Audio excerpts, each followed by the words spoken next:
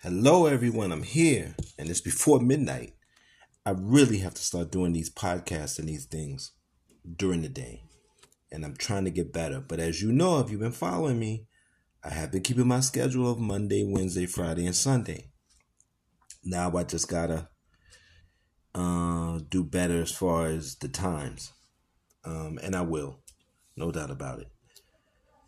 This new format that I put forth is Sundays is question time. I answer questions. None of you sent me questions, so I'm going to answer questions that are the big questions hanging in our society today.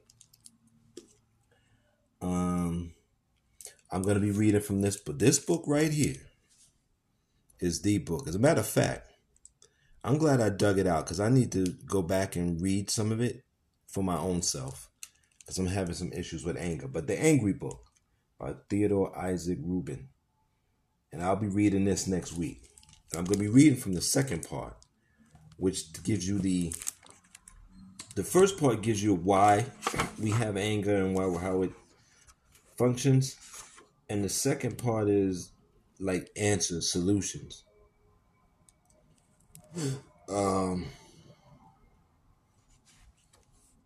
So yeah, we'll do that. Untwisting, prophylaxis, and antidotes. That's the part I'm going to be reading from. The Angry Book. So stay tuned for that. Now, I had the questions that I had written down. And then I think the week after that, I'm going to do this one. I went to Jamaica with my now ex-wife. And there was a double wedding. One of my friends of 41 years got married. They're still married and going strong, thank goodness. All of us can't be divorced. Fight for Freedom. I bought this book in one of the bookstores in Jamaica. What I saw in Jamaica annoyed me like every place else annoys me. The poverty. I couldn't understand. Particularly, if you look at the Marley family, very wealthy family in Jamaica, all the siblings and the offspring of Bob Marley, they alone, and they do employ a lot of people in Jamaica from what I understand, but they alone have the power to end poverty in Jamaica, but they won't do it. So that annoyed me, but what are you going to do? You can't force people. Now, let's get some water.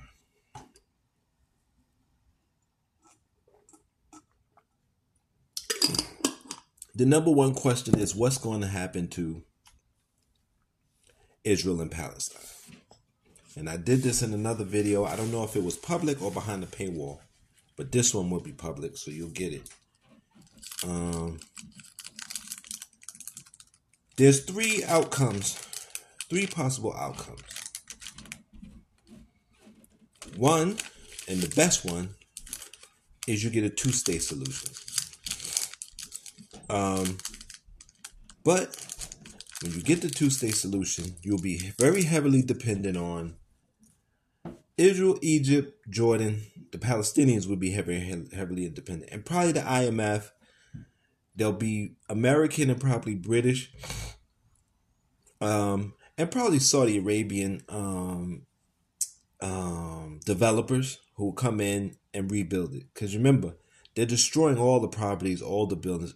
So Palestine will have to be rebuilt. It's a big boondoggle. Big time payments. And Palestine might not have to pay for it. Other countries might put the money in as long as their companies do the building. But that means that Palestinians will kind of just be there. Maybe they'll get some low-level jobs. They may have to take out IMF loans and all of that. So that's the best case scenario. Palestine gets its own state. They have to rebuild. They have to do politics. You're not going to be able to do Hamas stuff. I don't know what their government is like. I don't know if Hamas is good. I know they run hospitals and things like that. But you're not going to be able to govern yourselves as a theocracy. It's just not in the 21st century, any century, to be honest with you. You're gonna have to have some kind of broad ruled government, even in a small country like that. To have an Islamic state, then what you'll have is you'll have an Islamic state if you do that, with some Christians and Jews in it that you're going to treat like second class citizens. And that's not going to work. So it'll be kind of like even if most of the people are Muslims, they will have some rules and laws around that. But the fundamental aspect of the state in the Palestinian state would have to be secular. Okay, that's best case scenario. 2, Israel takes over. It's a one state. It's Israel because Israel is more formed. It's put together. It's more organized. It's more funded, let's be honest, by not just America, but mostly America. It has the backing of Jordan.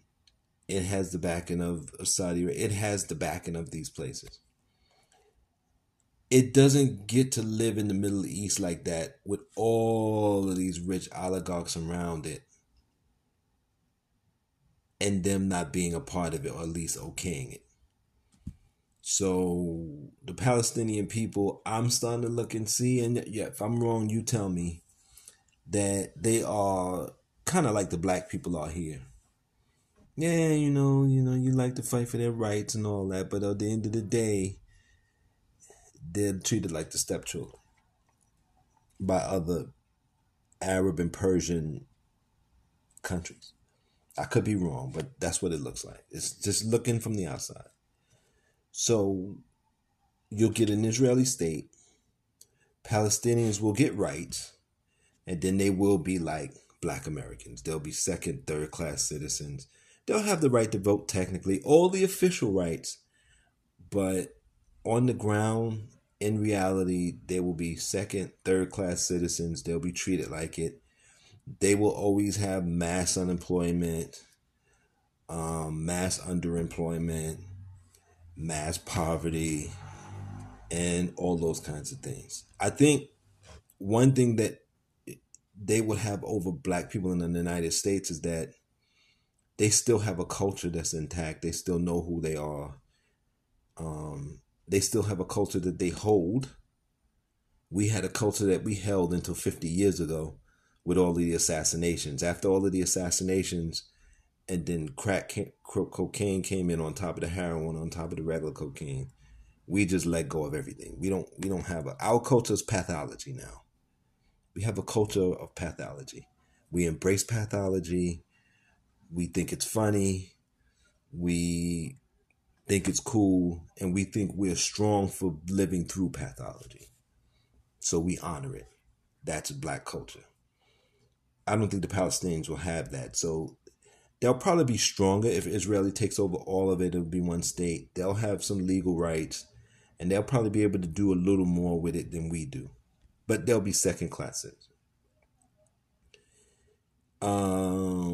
The third and the most horrible situation is nothing changes. You have the West Bank, you have Gaza, you have Palestinian people living without a state, Israeli people funding the worst parts of that to keep it destabilized and keeping the Palestinians from organizing, right? And the Palestinians aren't going to overthrow the people who are funding their hospitals and their, because even if these people are bad, it's like back in the day when the drug dealers were giving out turkeys and Thanksgiving and helping pay people's rent and running basketball tournaments and all that kind of stuff like that. We all knew that they were destroying the neighborhood, but nobody else was coming in to be an alternative. And if you weren't getting high, then, you were just benefiting. So it'll be like that. We'll continue to have this, and every 4 or 5 years, there'll be an outbreak like what we're seeing now. Um, and eventually Palestinian people will disappear over time. You can't keep having these kind of wars where 10,000 people die, 20,000 people die, and then you have poverty, poison water, all the other things that goes into it. War, especially when it's war on an ethnic group. So those are the three things. Those are the three solutions. The three outcomes that we would have. You would have the two-state, which would be the best outcome, but Palestinians would still struggle. You'd have the one state with Israel being the state, but Palestinians having legal rights, but no actual rights on the ground. Or we continue as it is, one state, one unofficial state, besides an official state, which would be Israel, and more drama, more trauma, more things like that. That would be the answer to that. Another question that's been on my mind lately, and I've been watching a lot of these YouTube things, and, thinking about it, I need to put up all my volumes. And thinking about it, I've been thinking,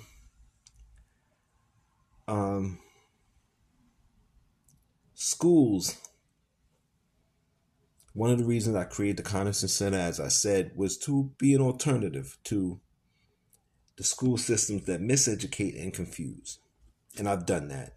And I'm continuing to fill out the Connerson Center and provide the materials you need to educate yourself so that you can make thoughtful decisions and survive and actually live and not be abused. Some people like being abused. It's a personal preference. What can I say?